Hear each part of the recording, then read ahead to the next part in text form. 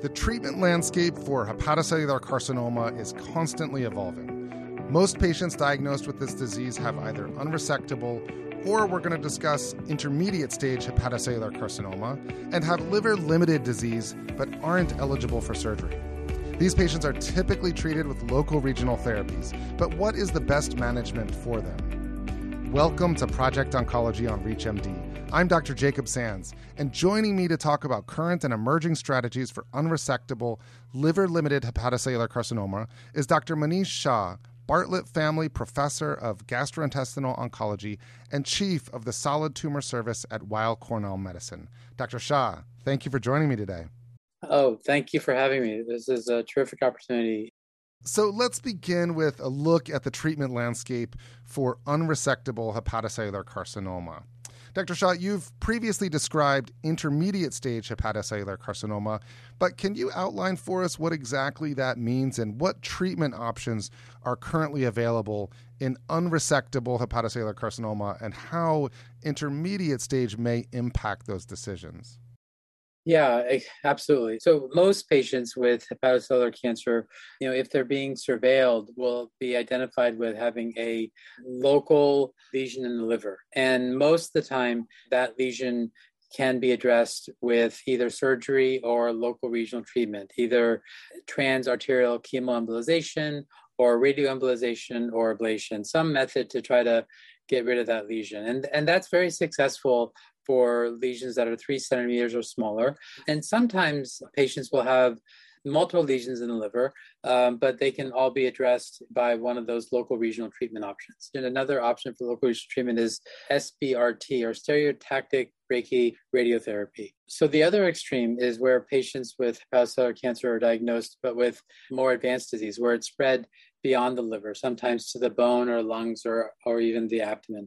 And in that population, if someone has maintained their liver function, meaning that their child's Pew status is A or a high B, then patients would be eligible for systemic therapy, and that would be the best option. But there are a large number of patients where they have many liver lesions, not really amenable to local regional treatments, and it hasn't spread outside the liver. And we're defining this as this intermediate stage category. Hepatocellular cancer is currently managed in a very much multidisciplinary approach.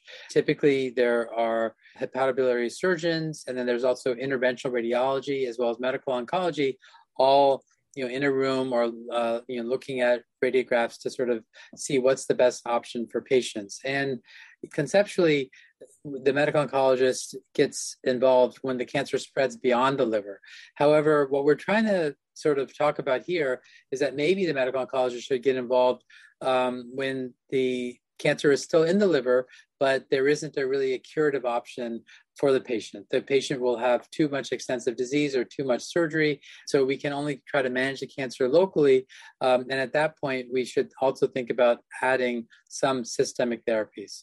And so that's the intermediate stage we're talking about. So if we focus on local regional therapies in particular, you've discussed some of the treatment, but what are some of the drawbacks that we need to be aware of? Yeah, so local regional treatment, these are all treatments where they are able to direct some high energy, whether it's radiation or heat or radioactive beads or whatever, directly to the area of interest within the liver. And the dangers of that is the spillover effect. For example, if we're doing ablation, we typically want to kind of do microwave to the lesion itself and then try to treat the margin as well. But if it's close to a venous structure or arterial structure in the liver, it could cause damage.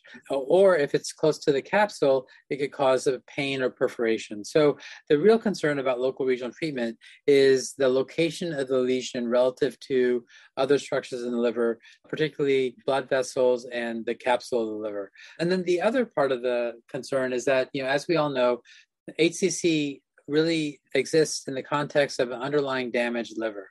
So if there is underlying cirrhosis already and you damage more of the liver with your local regional treatment, you could tip the patient into a more severe cirrhotic picture. So that's the other concern that we have. Now let's dive into some of your research. Can you share some of the key findings on systemic therapies, particularly related to intermediate stage hepatocellular carcinoma? Absolutely. The systemic treatment for hepatocellular cancer has evolved a lot. And because we've become much more successful, we can begin to think of treating the cancer a little bit earlier in this intermediate stage. So because we have more effective treatments in the metastatic setting, the consideration is that for intermediate stage cancers where we don't have a curative intent option, you might consider doing some systemic therapy as well. And that really is even under consideration because of the advances that others have made with regard to systemic treatment. For those just tuning in, you're listening to Project Oncology on ReachMD. I'm Dr. Jacob Sands, and I'm speaking with Dr. Manish Shah about hepatocellular carcinoma treatment strategies. Now, Dr. Shah, we've reviewed some of your key findings, but let's dive into one component of your research. Given the number of treatment options emerging for hepatocellular carcinoma, how should clinicians go about selecting the right one for their patient? Yeah, that's a great question. So there are several options available for patients with hepatocellular cancer. And as we talked about earlier, it's not one disease, but two diseases. It's the cancer itself, but also the underlying liver damage. And I think with great options, you can now tailor your treatment based on specifics of the patient. So immunotherapy is a great option and the standard of care, but there's some patients that may not be eligible for immunotherapy. I think for HCC specifically, if you get HCC after a transplant, so this happens occasionally where someone was treated with a liver transplant and then maybe years later, they develop a new HCC lesion for some reason or the other. In those patients that have a transplant, you can't use immunotherapy because immunotherapy can actually lead to rejection of the transplanted liver in about 30 to 50% of the time. So in that case, you would start with the tyrosine kinase inhibitor, either sorafenib or lenvatinib. And there are some data for that. But there are other reasons why you might not be able to use the current standard first-line treatment. And so I think that what we're really saying is that we want to tailor the treatment to the side effects anticipated and the risk to the individual patient. And to that point, when talking about tailoring it to the patient, based off some of your key findings, do you think that patients need to be categorized as local regional therapy refractory before discussing systemic treatments, or can that be discussed even earlier? Yeah, that's a great question. I think that what we're trying to say is that for this intermediate stage, where these are patients that have incurable but localized disease, we should begin to think of novel strategies, perhaps adding systemic therapy to local regional treatment or considering systemic therapy earlier. Those are the types of questions that we're trying to ask now. And in fact, there was one recent study that looked at the combination of lenvatinib plus a TACE procedure, transarterial chemotherapy, compared to TACE alone. And the combination was far superior. So we are getting some data now that this combination approach for this intermediate stage might be the best approach for our patients. And as we look to the future, what kind of role do you think emerging treatment options, such as combination therapy, will have on the treatment landscape of hepatocellular carcinoma? That's a great question. So there's a lot of excitement about combination therapy. So in the next few years, we're going to learn the efficacy of some of these combinations and that they may actually be superior than the single agents that they're being compared to.